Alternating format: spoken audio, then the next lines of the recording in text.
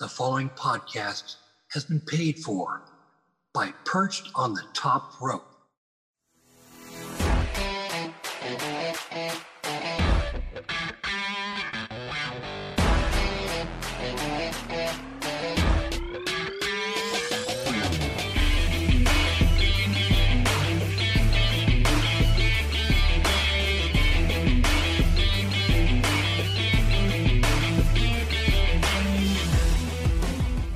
Welcome, everyone, to Perched on the Top Rope.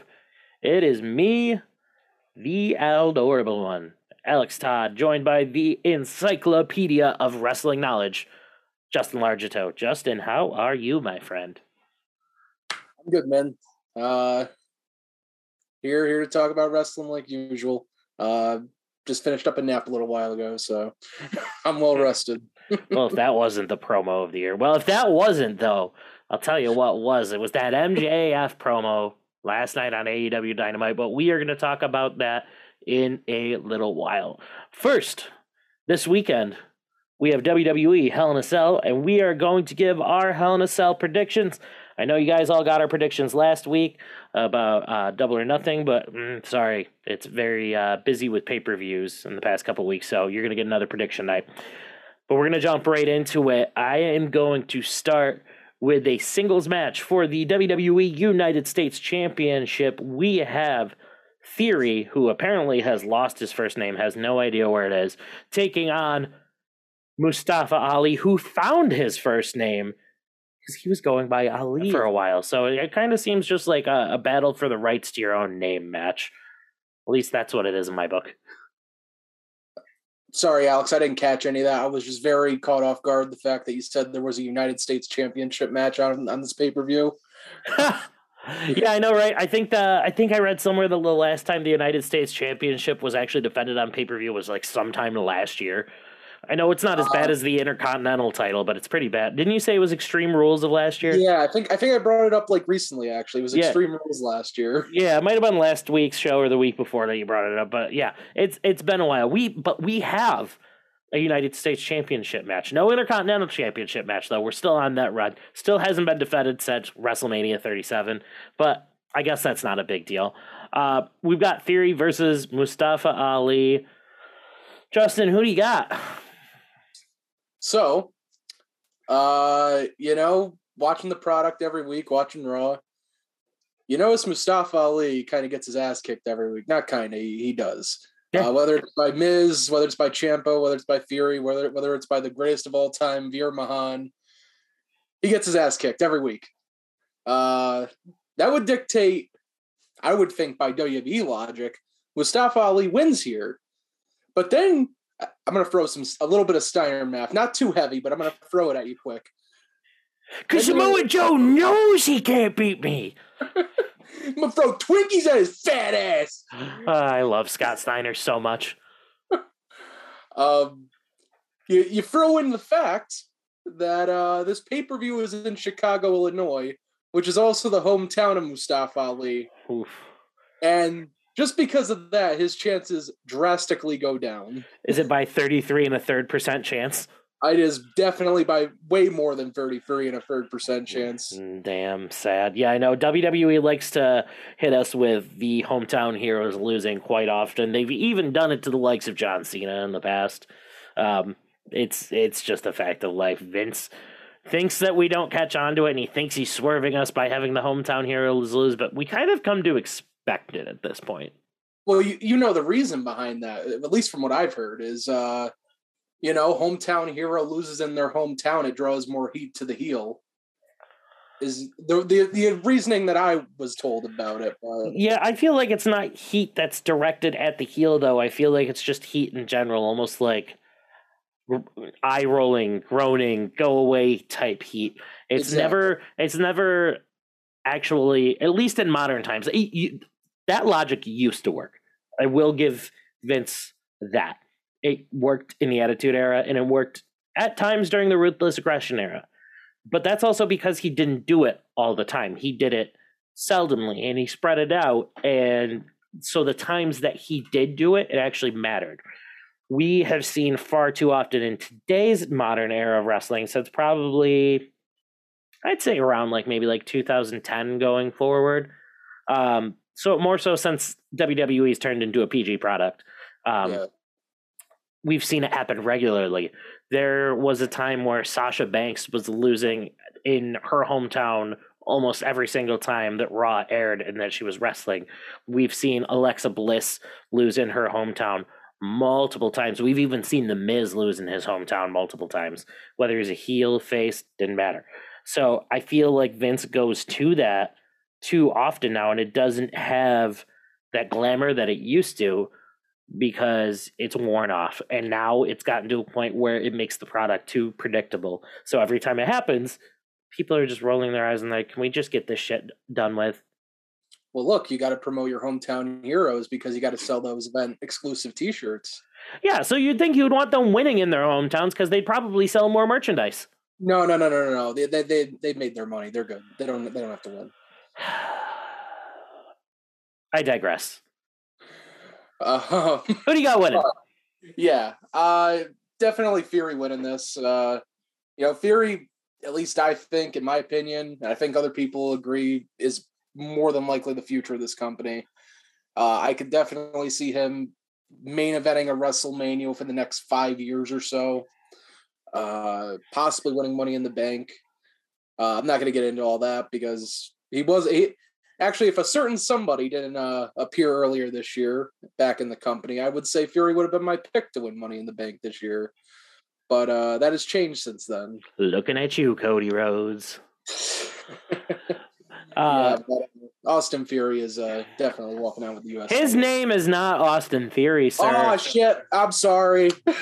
His name is Theory. God damn it. You're fired. Oh no. Is that the Fiend in the front row? Oh man, more yelling in my headset. Oh, I still can't believe Pat McAfee said that on live television. Oh, man, that man's wild. Yeah, I've got to agree with you on this one. I can't tell if they're actually doing a program with Mustafa Ali where like this is actually going to lead to a push, or if they're just burying the ever-loving shit out of him for what he posted on social media about wanting his release over and over again. It could be a little bit of column A, could be a little bit of column B. But at least at this point in time, it's not time for Theory to lose the United States Championship. He's currently the youngest United States champion in WWE history. They're going to want to hold on to that for a little while, and I feel like they're going to want to throw like another record with that too. So I feel like he's got much more to contribute to the United States Championship, and Theory holding it right now actually makes the title almost feel like it means something a little more than it has in recent memory. Because even when Damian Priest was champion, even though I personally loved him as United States champion, they didn't have him on pay-per-views wrestling for the title almost ever. Yeah, Damian Priest, he was featured week to week. He just was never on any of these pay-per-views being showcased in any kind of big match. Nope. Same thing when Riddle held the United States Championship. Same thing when Bobby Lashley held the United States Championship.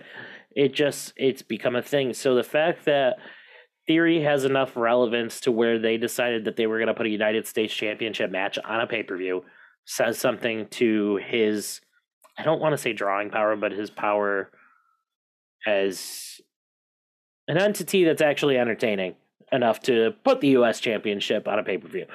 But yeah, that being said, Theory wins. I don't think this is the end of the Mustafa Ali rivalry, though. But moving on, we have Kevin Owens taking on Elias's younger brother, Ezekiel. Liar. What do you mean, liar? That's Elias. That is Ezekiel. Elias. No.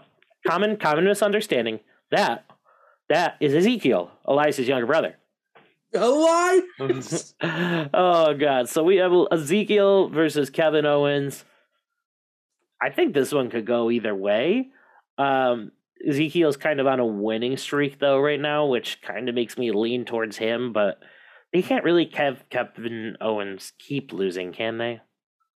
I mean, I guess they could because he's done it before. Kevin Owens, I feel like, can lose every single match and still be at the top of the card. Yeah.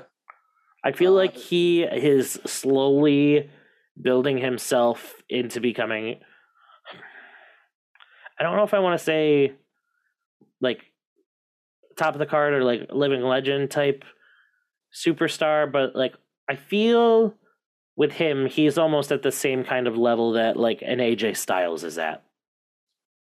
Yeah, I kind of like right now, Kevin Owens, I kind of see him as that upper mid card guy where if there was a guy who happened to go down due to an injury, Kevin Owens could be somebody who could slot into that position just to take that place. I mean, he did main event one of the nights of WrestleMania this year. Yep, and against Stone Cold Steve Austin of all people. Still one of my favorite moments of WrestleMania. The fact that Stone Cold Steve Austin can work a better match than Jeff Hardy right now.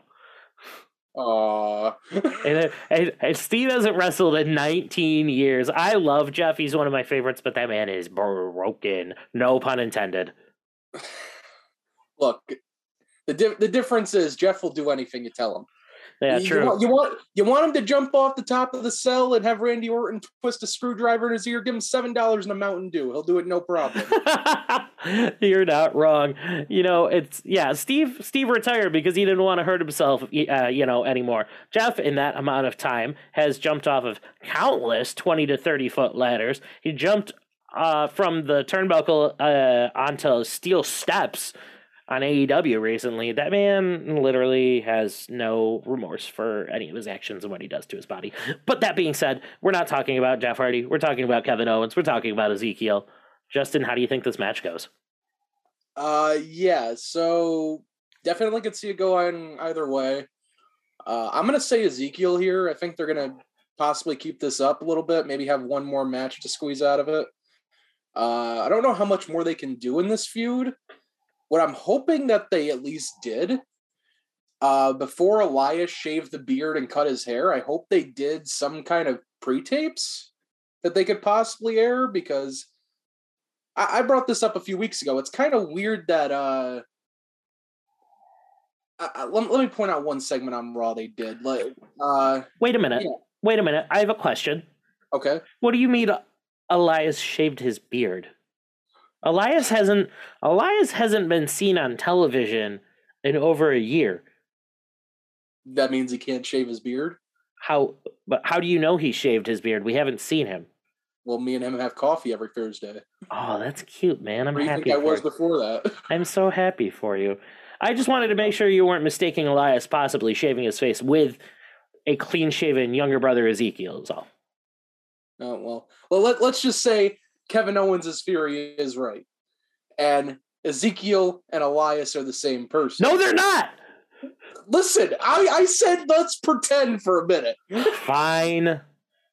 Anyway, I would hope that they got some pre-tapes of Elias before he shaves the beard, before he cuts the hair, and, at least have him on the screen so there is some kind of argument to this, Ezekiel is Elias's younger brother argument. And, at least try and make a little bit of a fake out of it, because it's weird when Ezekiel's in the ring and he's like, you know what, my brother Elias should come down here and teach you a lesson. And then Ezekiel just gets his ass kicked by Alpha Academy and Kevin Owens. every week. Elias is nowhere to be found. It's because Elias is injured still. No, he's a shitty older brother. That's what. Whoa. What, if I'm watching my younger brother get his ass kicked, and I don't even have any siblings. If I'm sitting there watching my younger brother get his ass kicked, I'm running out there. Right, but he's injured. He's at home still. How's he going to get there? I need to have Ross in a different city every week. He is a drifter. I miss Elias. So do I. But I hope that eventually maybe Kevin Owens takes out Ezekiel and, Elias comes back to avenge his younger brother. So we'll have to wait another year for the payoff? I don't know why you're so down on Ezekiel, man. I'm not down on Ezekiel. Look, I loved the last ever ECW champion, Ezekiel Jackson, okay? I should end this right now. So, anyways, you are going with Ezekiel? Yes, Ezekiel is my pick to win. I assume by some kind of roll up or some kind of. So Ezekiel and not Elias. Okay, cool. Yeah. So, personally, for me, I think Ezekiel he's got a really good thing going right now. The fans are onto him. He's over. And I don't see this train ending yet. So I've got to say that Ezekiel wins as well. And Kevin Owens is probably going to jump him after the match. This isn't going to be over yet. They're going to drag this shit out until like SummerSlam. Oh yeah. But with that being said, the next match we have is Bobby Lashley versus Omos and MVP in a handicap match. So if we're going to go back and kind of recap this feud, Bobby Lashley defeated Omos at WrestleMania 38. On the following episode, MVP turned on Lashley, aligned with Omos, and then defeated Lashley at Omos defeated Lashley at WrestleMania Backlash with the help of MVP. So then Lashley defeated Omos in the steel cage match because Omos threw him at the side of the cell. He fell out and he used his brain to walk off the steel. And you know what the funny thing was is that commentary acted like that was like a never before thing. And like that was the smartest thing anybody's ever done. They're like, oh my God, the cell broke and he just got up and walked off because he knew he'd win. That is genius. Well, listen, the original plan they were going to do was they were going to have the ring collapse, right? Oh, in the steel cage match? Yeah, and they changed it earlier in the day. Oh, was it not going to be a steel cage match or were they going to have it collapse inside the steel cage? I guess they were going to have some kind of way it would collapse with the steel cage. I have no idea, but they just changed their mind on it because it was an overplayed spot, which it is. It's happened like 4 times now. Yeah, and it was overplayed the second time that it happened. Yeah. Honestly, in my opinion, I don't think they should have ever replayed that. The spot with Brock and Big Show was too authentic. Absolutely. I could almost be okay with when they did it with Big Show and Mark Henry, but then when it happened with Show and Strowman, it was too much for me. Especially at that point, it was like, that was like 2016, 2017. We had just seen that spot like 4 or 5 years before that. Yeah. So, no. And don't forget, they did it with The Fiend and Braun at Payback a few years ago. Oh, yeah, I forgot about that. Title. Yeah, I forgot that too. So, yeah, it's definitely overplayed. But after the steel cage match, the following week, Lashley challenged MVP to a match where the winner would choose the stipulation of the match with Omos at Hell in a Cell. And with the help of Omos, MVP actually defeated Bobby Lashley via countout. So now they have decided that it's going to be a 2-on-1 handicap match between Lashley and the team of Omos and MVP. You think the numbers get the best of Lashley? No, I think there was a reason this handicap match was made. Honestly, to make a long story short, I see Lashley winning by pinning MVP or by submitting MVP to the Hurt Lock just as a way to protect Omos. But yeah, this feud, honestly, to me, has been better than I expected. Mm-hmm. I'm not a huge Omos fan by any means. Their WrestleMania match I didn't think was all that bad. And their WrestleMania Backlash match I was kind of indifferent about. But yeah, we'll see how this one goes. Maybe it'll be MVP in there doing most of the work, depending on how his knee has healed up since his last surgery. His knee's been injured for like 2 years. Okay, Tegan Knox's knee has been injured for like her whole life, so that's fair. That's fair. Can't argue that. I was gonna say I feel like Stone Cold. Stone Cold. What? We're over here talking about knee injuries, and it just automatically went to my brain. No, I feel like MVP first sustained that injury when Raw was being held in the Performance Center. Yeah. Thunderdome. Oh, was it Thunderdome? Yeah, it was like a 6-man tag where it happened. So I mean, still, it's been at least a year, if not over. But I'm a little upset with the fact that we've got MVP in matches with Bobby Lashley already, because honestly, the money feud with Bobby Lashley was never with Omos. It was with MVP. I think if Lashley is actually hurt like he said to be, which who knows if he is anymore because he hasn't left yet to go get any sort of surgery. But if he is still hurt and they are still planning on having him take some time off, I feel like MVP would have been the feud that he should have came back for. They could have built that to a WrestleMania match. Yeah, and with the Lashley and the shoulder injury, I'm starting to think they thought it was a little worse than what they imagined. Right. Or it wasn't as bad as they thought, I should say. Very similar to the Mr. Kennedy, where he had an injury and they took the Money in the Bank briefcase off. And then right after Edge cashed in on Undertaker, Kennedy found out that he was actually fine and was only going to be out for a couple weeks. Yeah.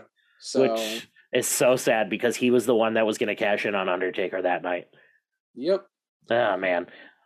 Unfortunate how things happen, but yeah. But I feel like if he is to take time off, they could still work that in with this match where they do like Lashley wins and then they do a beatdown and then he takes some time off. I think Lashley wins. I don't think Lashley makes it out of the arena on his own 2 feet. Really? I think he gets jumped in some sort of fashion, whether that be Cedric Alexander showing up, distracting him long enough for Omos or MVP to get back on their feet. I don't think this feud is over yet either. I think we have one more match possibly to get out of it, but I could be wrong. This could be the end of it. Bobby Lashley could be going on to Money in the Bank for all we know. So I'm also going to go with Lashley either way because Omos is nobody to me. I don't think he needs the win. You know how I feel about him. It's he just doesn't do anything for me. I agree with you. The Great Khali did more for me as a heel champion than Omos does for me as a heel anything. Well, since we brought up the Great Khali, are you glad he's back? What? You didn't see Shanky on SmackDown doing those I moves? hate you. Those Great Khali moves? Dude, he was straight up break dancing though. Let's not forget, his rhymes were so fire, Hit Row never showed their faces on TV again. That's true. It definitely isn't because they were all released. They couldn't show their faces again. They Nope. were ashamed. They're like, we need you to fire us. We can't like make it look like we quit because we are ashamed. You have to fire us. Exactly. Oh God. So the next match we have is the Raw Women's Championship triple threat match between Bianca Belair, Asuka, and Becky Lynch. I am tired of seeing most of these women wrestle each other, if we're being honest. It's all they have. You know, we've seen At Becky least available at the moment. Oh, you're not kidding, brother. Yeah, we've seen Becky versus Asuka a million times at this point, and they try and make it like it's this big authentic thing every time, even though they do it like once or twice a year anyway. We've seen Becky take on Bianca multiple times. The only part of this match that actually interests me is whatever sort of interactions Bianca Belair and Asuka might have in the ring, because we haven't seen them get into it too much. So if anything, I'm looking for more action between Bianca and Asuka in this match. Yeah, I think that obviously this match wasn't supposed to be the way that it is. We've already talked about that. Wink, wink, nudge, nudge. Sasha, Naomi. Feel the glow. Boss time. But yeah, I think we're going to get more interaction between Becky and Asuka, if anything. That probably was a scheduled match up until everything kind of just changed. You know, and Sasha and Bianca let us down. Sasha and Naomi let us down. Bianca could never let any of us down. Fuck! Record that, Matthew. Botchamania. Damn. Anyway, yeah, I think Becky and Asuka are probably going to just cancel each other out in this match. I don't see them ending Bianca's reign so soon, especially with how long they built up to it. Becky doesn't need the title for a while. I mean, She doesn't really need it ever. No, she had her reign. It lasted an infinite amount of days as a member of the active roster. So yeah, that run in and of itself before she left and then came back basically cemented her as a future Hall of Famer. Yeah, and even Asuka, she had that year-long reign. That was just not even a year ago, it feels like. Well, that, and she also had her NXT champion, women's championship reign too. Yeah. So we'll have Bianca hold the title for a bit. I think, SummerSlam is in Nashville, Tennessee, so they'll probably want the title on Bianca. Definitely. She's going to be in her home state, so they're 100% going to want the title on her. I They would. never lose. I think they should bring in a legend and have someone like a Trish Stratus face Bianca Belair at SummerSlam. Because, Trish never actually really retires. She says she's retiring and then comes back. Well, Ric Flair retired and he's not coming back. Oh, no, not coming back to wrestle at all. Shame on you. Wrestling retirement means something, damn it. Yeah, Shawn Michaels once told us that. I don't count that. That's bold, Shawn Michaels. That's an altered dimension. That's upside down. Shawn had dementia at that point, and his lazy eye was kind of taking over. Yeah, but I'm saying Bianca wins this, and she continues her Raw Women's Championship reign. Who she goes after next, or who goes after her next, I should say. Maybe Rhea Ripley. Unless they want to hold off on that. But Rhea Ripley could be a good program to lead up to SummerSlam, though. I personally would also like to see Alexa Bliss re-enter the Women's Championship picture. Now that she's kind of slowly going somewhat back to her old self, the Fiend knockoff character never did anything for me, which sucks because all of us were wanting that for years, and they absolutely butchered it. Yeah, to talk about that for a minute, I wasn't too thrilled on that Alexa Bliss Funhouse character either. It took me a while, but eventually I did get into it a little bit. It was kind of weird because it's Alexa Bliss and she's dressing like a 12-year-old girl, maybe even younger than that. And I've called this woman hot multiple times. Yeah, I feel weird. I feel dirty about that. Like, thank God she's not doing that anymore. Yeah. She needs to change what she's doing because of how I feel. Because I'm a man, damn it! Yeah. And if she doesn't change it, then I'm going to set my title on your desk and I'm going to walk out.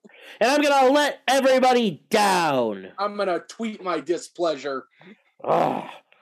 Yeah, no, Bianca has she has to have some big match leading up to SummerSlam because I think they're also they're gonna run some promo around SummerSlam that this moment is her redemption after what happened last year.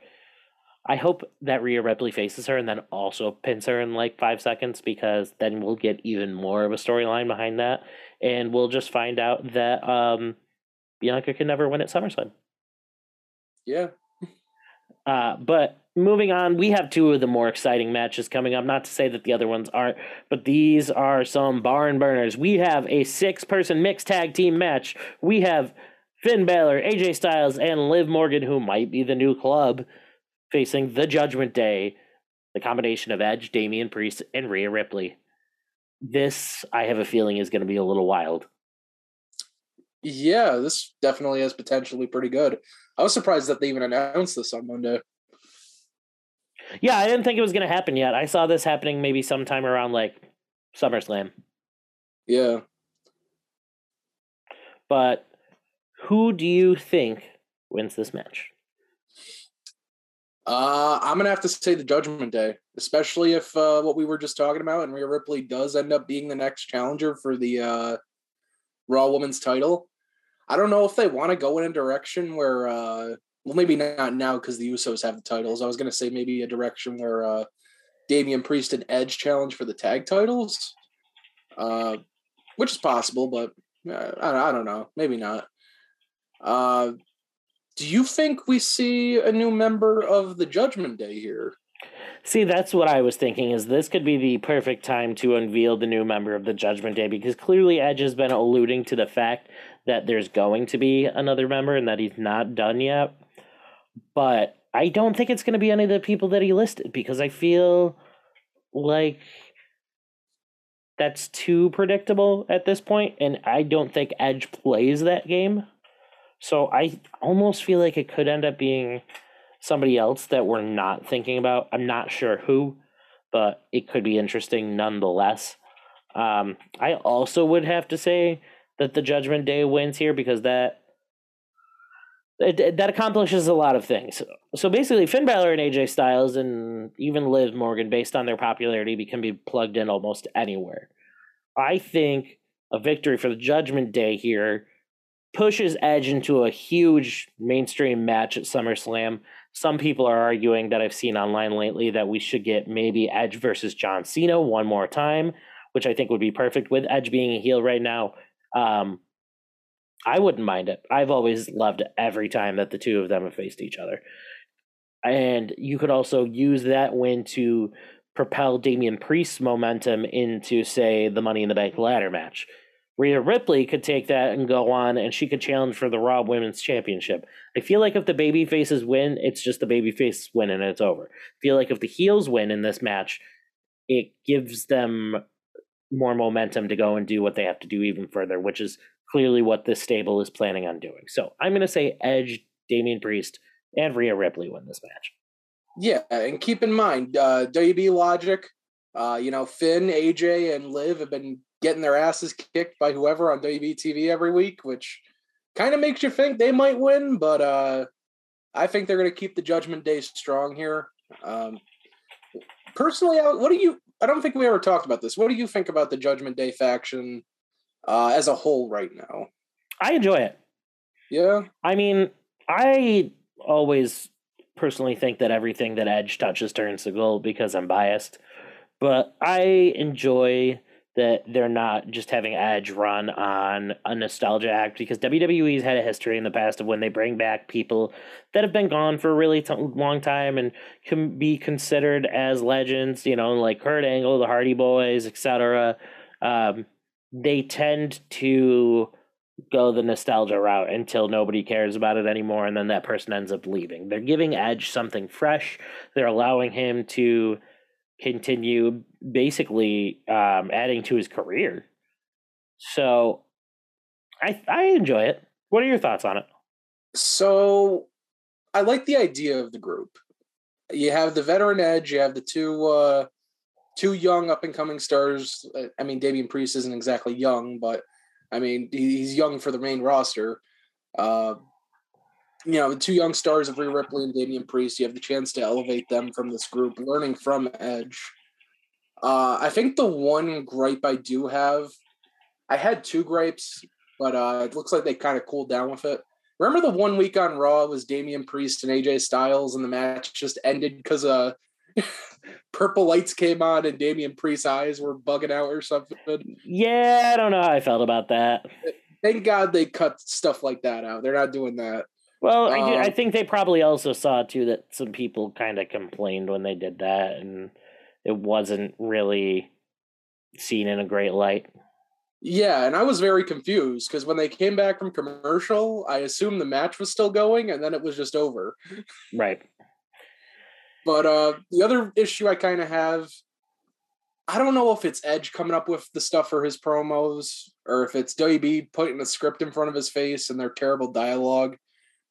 But it's not that great. And I know Edge can do better, and it bugs me.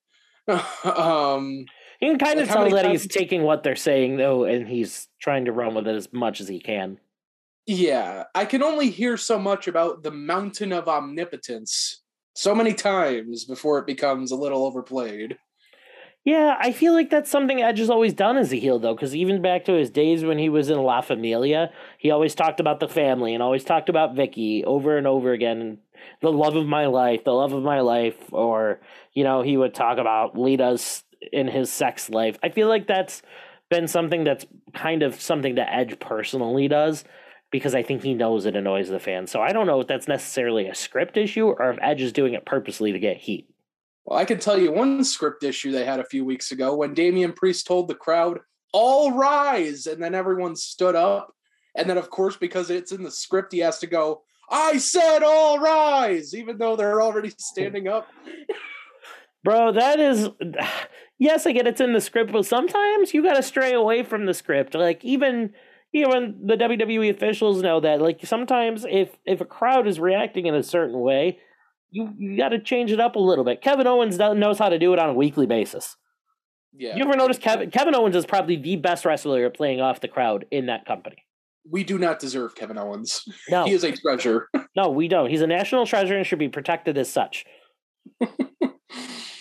But, Damian has to just kind of pay attention a little bit. And, like, if they're already rised, shut up. He has to. That's the dialogue that they give him. Yeah, I'd see. Sometimes you just got to say screw the dialogue. And you know, you gotta... if he didn't do the second time, I said all rise, Vince would be fucking fuming, standing up in the back, waiting for him to come back for the curtain. And he'd be like, "You're getting kicked out of the group, pal." Because it's just a stupid thing that he needs to have. I hate it. But yeah, nonetheless, Judgment Day picks up the victory here, and they go on to bigger and better things. I don't really think the team of AJ Finn and Liv Morgan loses much here. Mainly because with Finn, there's not much more left to lose. With AJ, he's pretty much invincible to anything. That man is a walking, living legend. He's invincible. And Liv, I think with her, it's her popularity, because no matter what happens, she's still super over with the crowd just because basically they all think she's hot. But she is. She's improved in the ring, though, too. Yeah, no, she has. I thoroughly enjoy watching her now. Yeah. I'm glad to see they capitalized off that big main event win she had a few weeks ago by having her lose every single week since. Yeah. So yeah, they really capitalized on that. So I see them going in the same direction here. We've reached what is most likely going to be our main event, the Hell in a Cell match. Cody Rhodes versus Seth Rollins. We got Rhodes Rollins 3. Justin, are you excited? I am, man. And just to point out, because we are at the main event, this is pretty much an all Raw show because there are no SmackDown representation on this show at all. Mm-hmm. Wow, so I just noticed that there are no SmackDown matches unless something gets added on Friday. There's nothing. Maybe Ricochet and Gunther will be added for the Intercontinental title, but seeing as it's the Intercontinental title, I'm not holding my breath on that. Well, if anyone cares, the Wikipedia page says it's a Raw branded pay-per-view, but Wikipedia can be literally edited by anybody. That makes it even better, actually. Yeah, I mean, we have to believe it. It's on Wikipedia.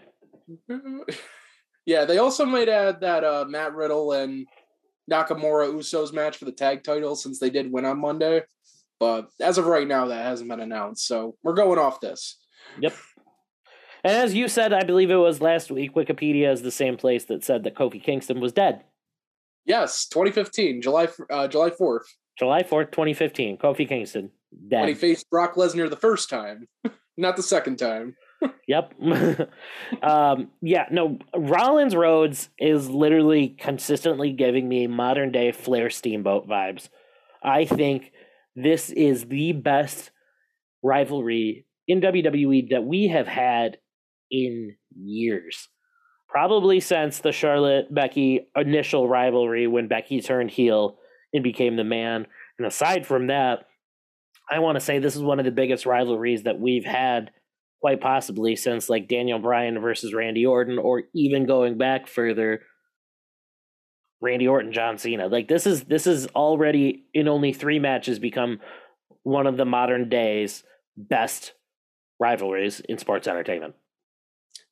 Yeah, I would say without NXT being involved, so you're not counting like your Ciampa and Garganos or your Adam Coles and Garganos and feuds like that. I'd say this is definitely the best main roster feud in a long time. They're definitely making it work. They're 2 just great wrestlers. Both of them are very good to great on the mic, and you saw that last Monday. Can we talk about the leaps and bounds that Seth Rollins has came through over the years? Because Seth's always been good in the ring, but where he had struggled earlier on in his career was his mic work. Out of all 3 members of the Shield, I would arguably say at the beginning of the Shield's run, even though Roman barely spoke, I still think Seth Rollins was arguably the worst on the microphone out of the 3 of them at that time. He never sounded confident in what he was saying, and he was quiet, he wasn't loud, and he is one of the best in the entire business, sports entertainment and professional wrestling included, only to be overshadowed, I think, by Cody Rhodes and a gentleman that we will talk about later from another company. Yeah, what you said about the Rollins being one of the weaker guys in the Shield, at least mic-wise, I would say that's a fair argument. I mean, Reigns, he really only had the one-liners. If you really think about those old Shield promos, And it worked for him. Yeah, he knew what worked best for him. He wasn't ready to cut a long promo, and he wasn't ready. He wasn't ready to start talking about suffering succotash. Yep, and Jack and the Beanstalk. None of that. None of that. But yeah, Seth is awesome. I love Seth. Face heel. The guy just knocks it out of the park every time. You know he's doing good when Lee is slowly becoming a fan of Seth Rollins, because if you guys go back and listen through these shows over the past couple of years, even now, Lee has never been able to stand Seth Rollins, mostly because he hates the sound of his voice. And I think one of his biggest issues too was that Seth Rollins was a Triple H protege, and Lee has always had like this vendetta against Triple H for the same reason. Couldn't stand his voice, and he would say that they were bad wrestlers, and I would try to argue with that with him all the time. And I was like, dude, I literally don't think you know what you're talking about. But Seth Rollins is on such a run right now that even Lee is becoming a Rollins fan. Yeah, I don't blame him for souring on Triple H. I mean, after the Reign of Terror from 2002 to 2005, I'd probably sour on the guy too. Don't care. Still love him. Still love everything he's ever done. But yeah, these guys, they work really well together. Definitely a feud where it makes sense to have this as a Hell in a Cell match. Oh, for sure. I'm glad they went with the one singular cell match this year instead of doing 2 or 3 on the same show. Last year it got really out of control because they did 4 in one weekend. Oh yeah, because they had Reigns and Mysterio on SmackDown, and then they had Lashley and Xavier Woods on Raw, didn't they? Yep, because Reigns was taking time off, couldn't do the pay-per-view. And then USA was like, well, why does Fox get the Hell in a Cell match? We want a Hell in a Cell match. Yeah, so, that was literally supposed to be a regular match between Lashley and Xavier Woods at first, and then USA was like, meh. Why don't we get one? My feelings, they hurt. Suck it up. Seriously. The USA Network literally got a live sex show on TV between Edge and Lita. They can get over themselves. For real, come on. But yeah, no, it's really refreshing to see only one Hell in a Cell match on the Hell in a Cell pay-per-view, because it makes the match actually feel like it means something. Yeah. Like, I was definitely afraid when they said Lashley or Omos would get to pick their stipulation. I'm like, oh God, please don't put it in a cell. Please no. Unless Omos is getting thrown off the cell into oblivion. But even then, I don't know if I want to see it. But this match, see, I feel like WWE wants everybody to predict it's Cody Rhodes so that they could have Seth Rollins win. But then I feel like WWE also would play the game that all of us are going to think that they're going to think that Cody Rhodes is going to win, so Seth actually wins. And I think because of us thinking that, I think they're going to try and double swerve us. That was some Steiner math right there. Yeah, that was some real Steiner math. WWE is going to want us to think that Cody Rhodes is going to win, so they could make us think that Seth Rollins is going to win. But in reality, Cody Rhodes is going to pick up 3-0 versus Seth Rollins. I don't see any way that Cody Rhodes loses here. He is already probably the number 2 star in the company. Well, look, man, you gotta think about this. Cody Rhodes leaving AEW, it's all a work. He's still in AEW. He's going to go to WWE. He's going to take their title. He's going to go back, toss in a garbage can. Or, hear me out, what if he was still with AEW and he wins the Money in the Bank briefcase and then cashes it in on CM Punk? Yeah, it's all a work, man. They ain't fooling me. It's all a work. But yeah, this is going to be a great match, great main event. I see, and a lot of people have kind of pointed to it as well. I think this is a complete replication of when Triple H put Batista over 3 straight times in 2005. Ironically, at WrestleMania, at Backlash, and then in a Hell in a Cell match, which is literally the same formula here. Correction, it was a 3 stages of Hell match. No, it still ended in a Hell in a Cell, though. Anyway, Also, don't give me that attitude. No. Okay, listen, I think Elias and Ezekiel are two different people. They are. It's literally... I literally don't understand what your problem is.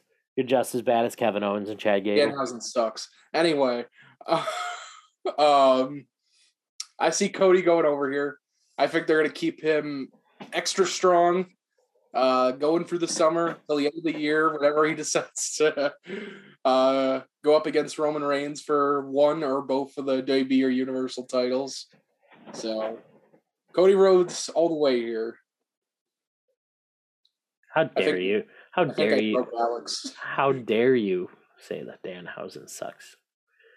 You know, you can make fun of me for being a Danhausen fan all you want and saying that Danhausen sucks, but you're the one that spent money on him, and that's... Yes, very shitty, very generic, yes!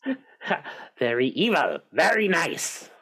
But, yeah, no, you're the one that spent money on him, so in the end, no, because you were smiling in that video, I've seen it.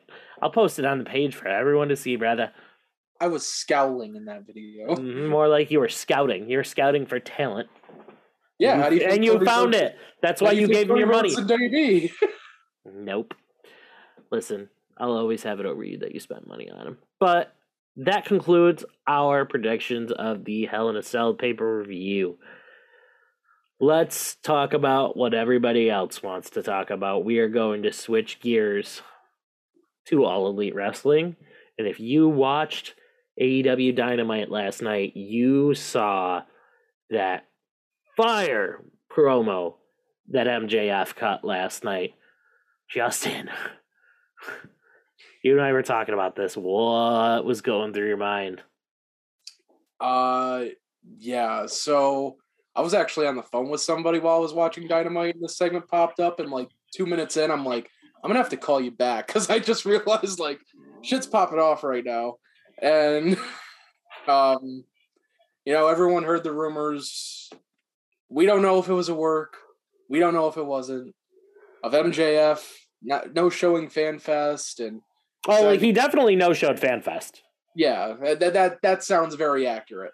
He was seen playing slots, so make your interpretation of how that is. But the plane being booked out of Las Vegas, him not getting on the plane, was a big story Saturday and a Sunday.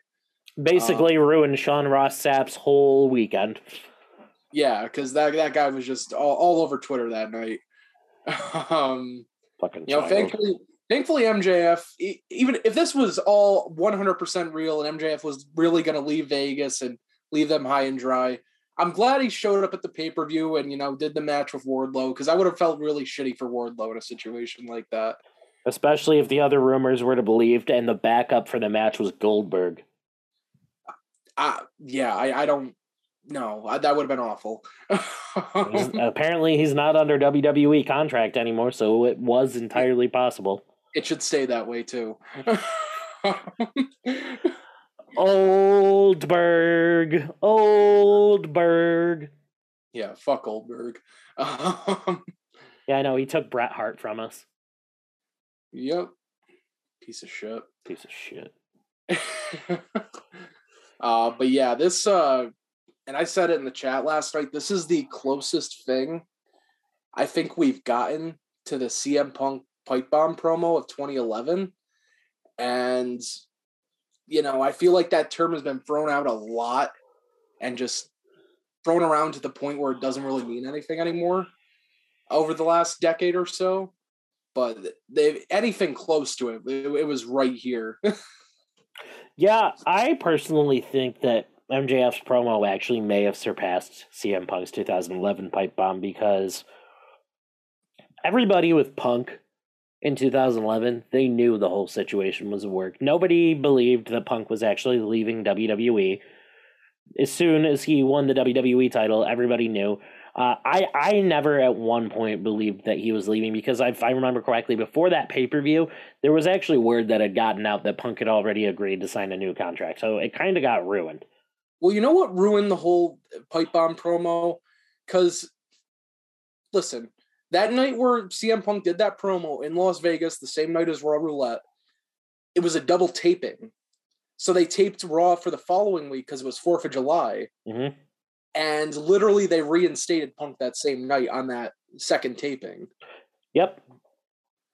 And yeah, because wasn't the second taping was when they did the WWE Championship tournament, wasn't it?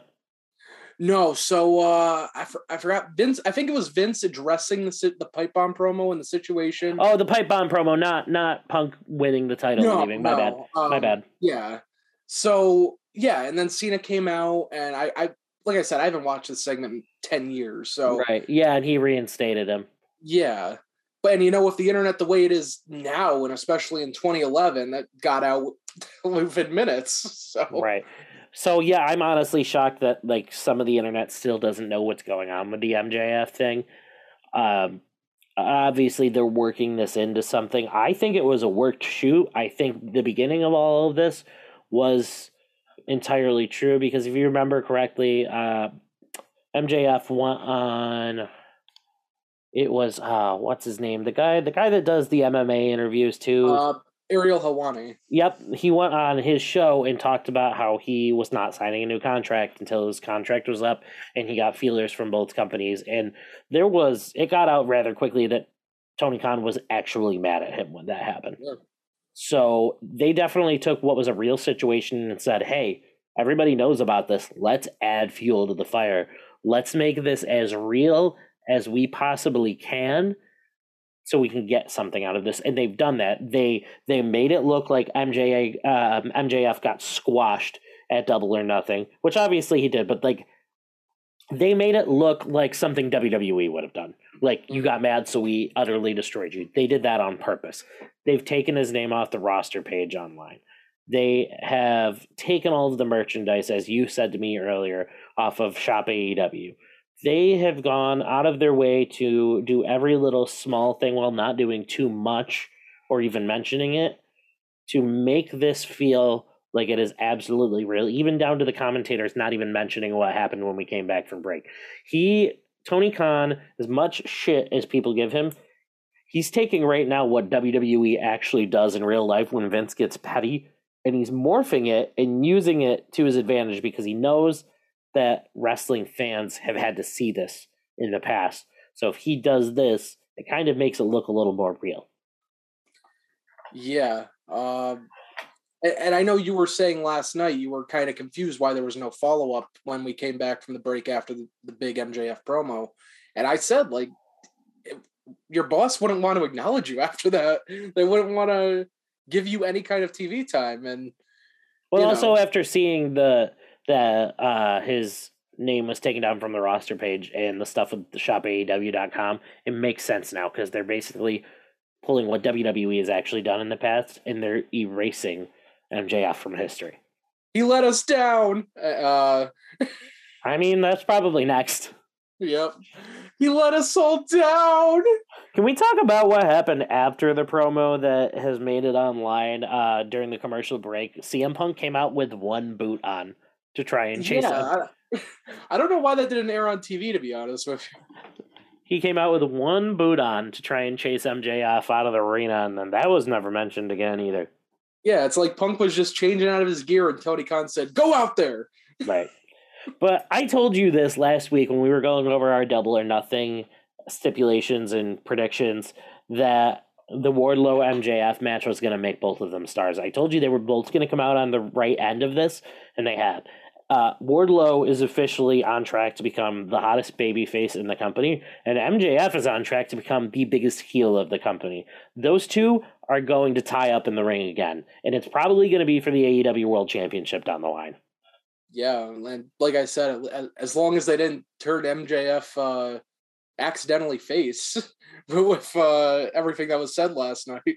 Well, the thing is, though, is even if they did, MJF's the one person that can get the crowd booing him like that easily. He's one of the few heels in this business, with the exception of maybe The Miz, Edge, AJ Styles. There are a couple of them that can do it. That even if people think that they're the cool heel and they're cheering for him, those guys know how to turn the crowd and get them to boo them. So we've even seen Punk be able to do it at times, and he's the one person everybody's been begging for to come back to wrestling for 10 years. So they're either going to turn MJF into a babyface and turn Punk heel down the road, in my opinion, or MJF is going to keep his heat. I say then he defeats Punk either way for the title down the road, and then we have an MJF Wardlow thing that we can go back to. Yeah, that's very possible. I definitely see MJF as the next world champion, though. For sure. I feel like his storyline with CM Punk isn't completely wrapped up yet.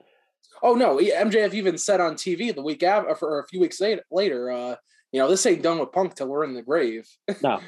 And the fact that the night after, the AEW Dynamite after Punk wins the title, you mentioned this earlier, Punk wins the title days later on Dynamite, MJF cuts a CM Punk-like promo. Yeah. And another thing, and I had this thought a little earlier today, and I don't know if anyone's brought it up. I hope not, because no way it would happen. The thought of MJF going to ROH temporarily when they come back up and do a reboot, I just don't think that would make any sense. MJF has made it clear, like, it's either AEW or WWE. MJF ain't ever going to Impact. He ain't going to any rinky-dink indie company in your hometown.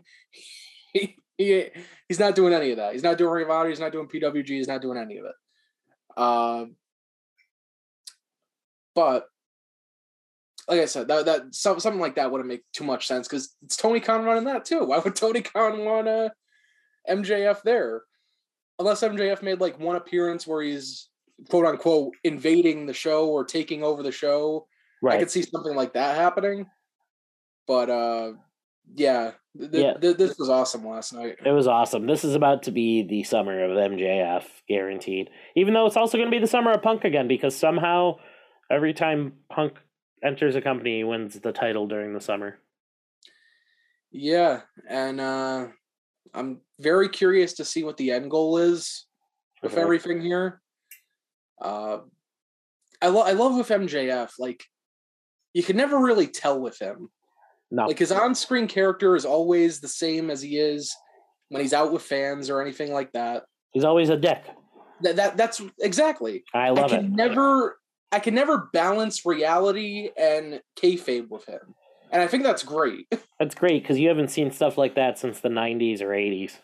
So if MJF goes and like talk shit about something on an interview, I'm like, okay, well, that's MJF. It's not right. And the question is he being his character in real life, or when he's on television, is his character who he is in real life? So you never know really what his opinions are, because you never know if he's just keeping kayfabe and sticking to his character, or if his character is who he is. Yeah. Something you don't see every day. I'm glad he keeps that up, because... Yeah, me too. The only other person in recent memory that's done that is The Undertaker. Yeah, now Undertaker has a Twitter and an Instagram. And doesn't he have a podcast, or isn't he about to have a podcast? He's going to have one, and it better be called Dead Man Talking. Or it has to be. But two more things regarding AEW that I would like to get your thoughts on quick. We have one so far confirmed match for the AEW New Japan Pro Wrestling Forbidden Door pay-per-view. We saw Hiroshi Tanahashi accept CM Punk's challenge for the AEW World Championship last night. How awesome was it seeing Tanahashi on AEW? Oh, I definitely popped. Oh my God, I popped so hard. Unfortunately, it wasn't Okada like I was hoping, but it was still great nonetheless, because Tanahashi is, in my opinion, the greatest pro wrestler to ever go through New Japan. Yeah, absolutely. With this Forbidden Door pay-per-view, it looks like they're definitely going to go down the every match is kind of New Japan versus AEW route. Mm-hmm. And I wasn't sure how they were going to do that at first. If it was going to be AEW versus AEW matches sprinkled in here and there, or New Japan matches sprinkled in. Could still be like that, but just judging by, which I assume this is going to be the main event. I don't know what would go over this. It's probably going to be more of a New Japan versus AEW type show. Right, and it should be interesting too, because if clearly titles are going to be on the line. Yeah. Are either company going to let somebody from the other company win the titles? I doubt it. I think they should. I think at least one match. It doesn't have to be a world title match. Maybe one. I think one match there should be something that happens because it's not like people in AEW haven't held the New Japan Pro Wrestling United States title before. Lance Archer and Dean. Wow, I almost said Dean Ambrose. Lance Archer and Jon Moxley have both held that title since being in the company. Kenta worked a couple AEW shows as U.S. champion. Yeah, and like, what was it? They teased the Empire versus FTR for that Forbidden Door show. Dude. I know the Empire doesn't have the New Japan tag titles right now, but there's time you could throw them on them quick. Well, I mean, they could easily make that match for the Ring of Honor World Tag Team Championships as well. Well, Ring of Honor doesn't count in this situation, Alex. Yeah, but AEW is probably going to use those titles. This is New Japan AEW. What's Ring of Honor? You just mark my word. Just watch. But yeah, I'm so damn excited for that match. But the other thing I wanted to bring up was the match that has been heavily rumored to happen, and that is supposedly that Kazuchika Okada is going to be defending the IWGP World Heavyweight Championship against the man who just lost the AEW World Championship, Hangman Adam Page. That match I'm excited for. That could be very interesting. That could end up being easily match of the night. No offense to Punk and Tanahashi, but they're both up there a little bit in age. Okada and Hangman are both still young enough to go at full speed. Yeah, I actually haven't even heard of the thought of that match up until you mentioned it, so I'm like, oh yeah, it's been all over Twitter. Now I'm just thinking about it. It's like rolling through my head as we talk about it. It's been all over Twitter, so it'll be interesting to see if they actually go with that. If so, I think it's good because it also helps Hangman Adam Page not lose anything after just losing the AEW World Championship. And also, if they really want to shock everybody, you could have Hangman turn heel in the match, do like a low blow to Okada, win the IWGP World Championship, and you could make that another summer program where, Adam Page is basically having an all-out war against New Japan Pro Wrestling. And you could easily, by the end of the summer, have Okada win the title back or somebody else. So I think that match, if that does happen, has a ton of potential of being able to entertain people not only for that night, but probably through most of the summer. Yeah. And I don't know about you. I'm just not into Okada like that anymore. Like, I'm not saying he's a terrible or poor wrestler or anything. I enjoy his matches, but I feel like Okada's just been on top way too long in New Japan. Like, every time he wins the world title now, I'm just kind of, why? Well, the problem is, too, so many people have left New Japan for WWE throughout the years. Like, you could tell at one point that, I mean, granted, he has held the IWGP World Championship before, but Shinsuke Nakamura never really got to be on top in New Japan. Yeah. Which always confuses me because he's arguably one of the biggest stars to ever come out of New Japan Pro Wrestling. Even with his lackluster booking in WWE, he feels more like an icon because he had that time in New Japan Pro Wrestling. So I just feel like a lot of people leaving. AJ Styles ended up leaving for WWE. Prince Devitt ended up leaving for WWE. With the Bullet Club being as big as they were, Devitt would have 100% been IWGP World Heavyweight Champion at one point. So I think they suffered for a good 4 to 5 years. There was a time frame where they suffered where they didn't have a whole lot of top talent that could have gone and held the title. That's why we saw a lot of the time it was going back and forth between Tanahashi and Okada and occasionally Kenny Omega. Yeah, and I think Omega only held the title once too, which is it was only like 6 months because then he went straight to AEW. Yep.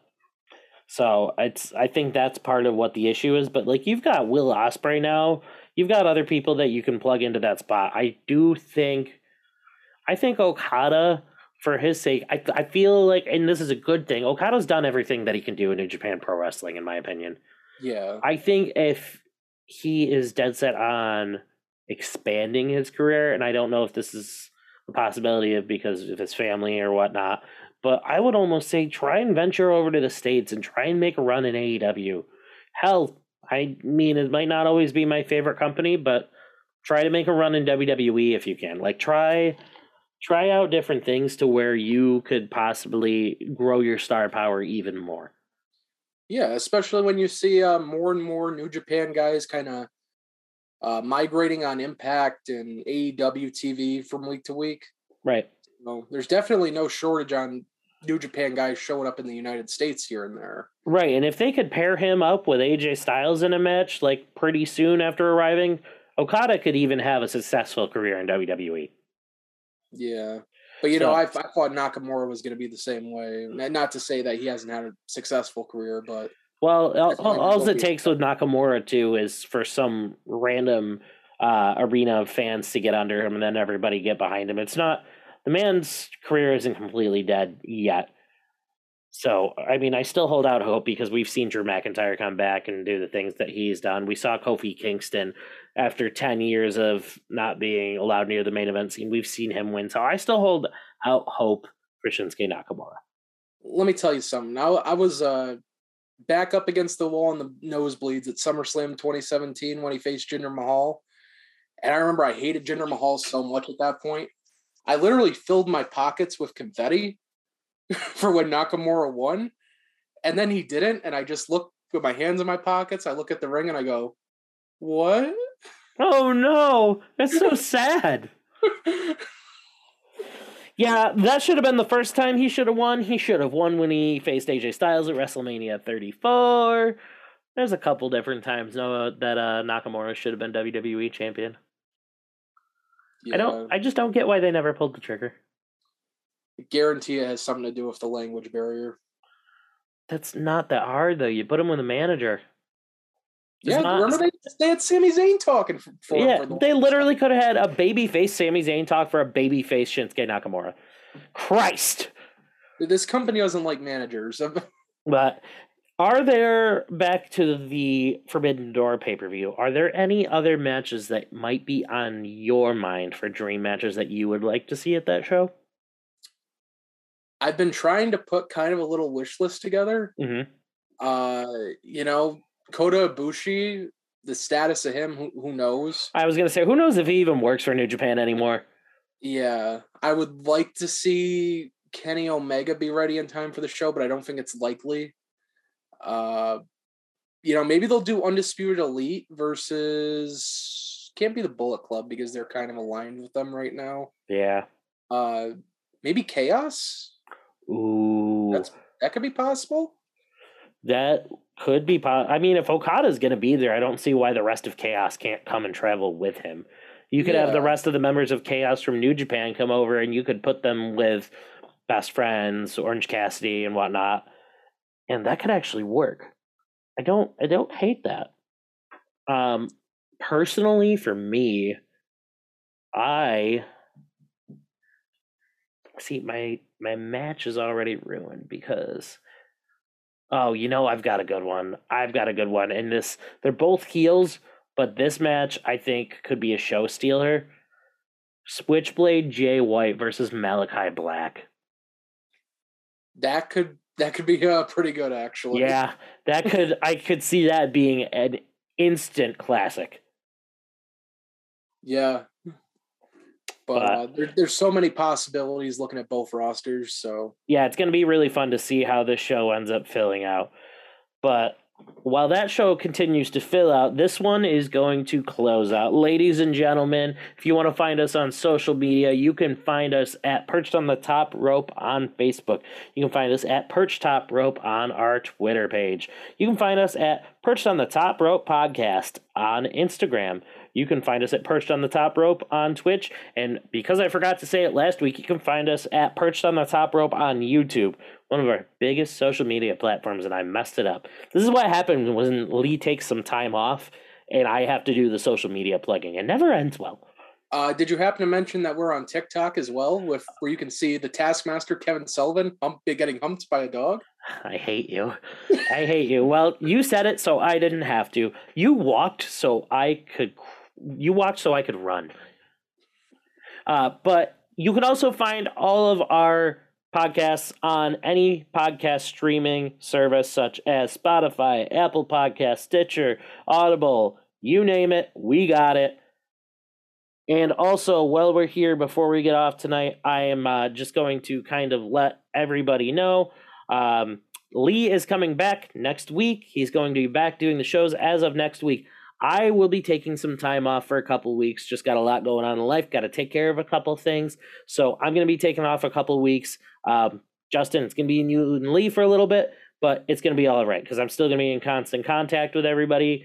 And if there's an emergency and you need me, I will be here. So I will see you guys in a couple weeks. Prepare for the Long Island Iced Lee to return next week. And remember, spoiler free is the way to be. Justin? We're out.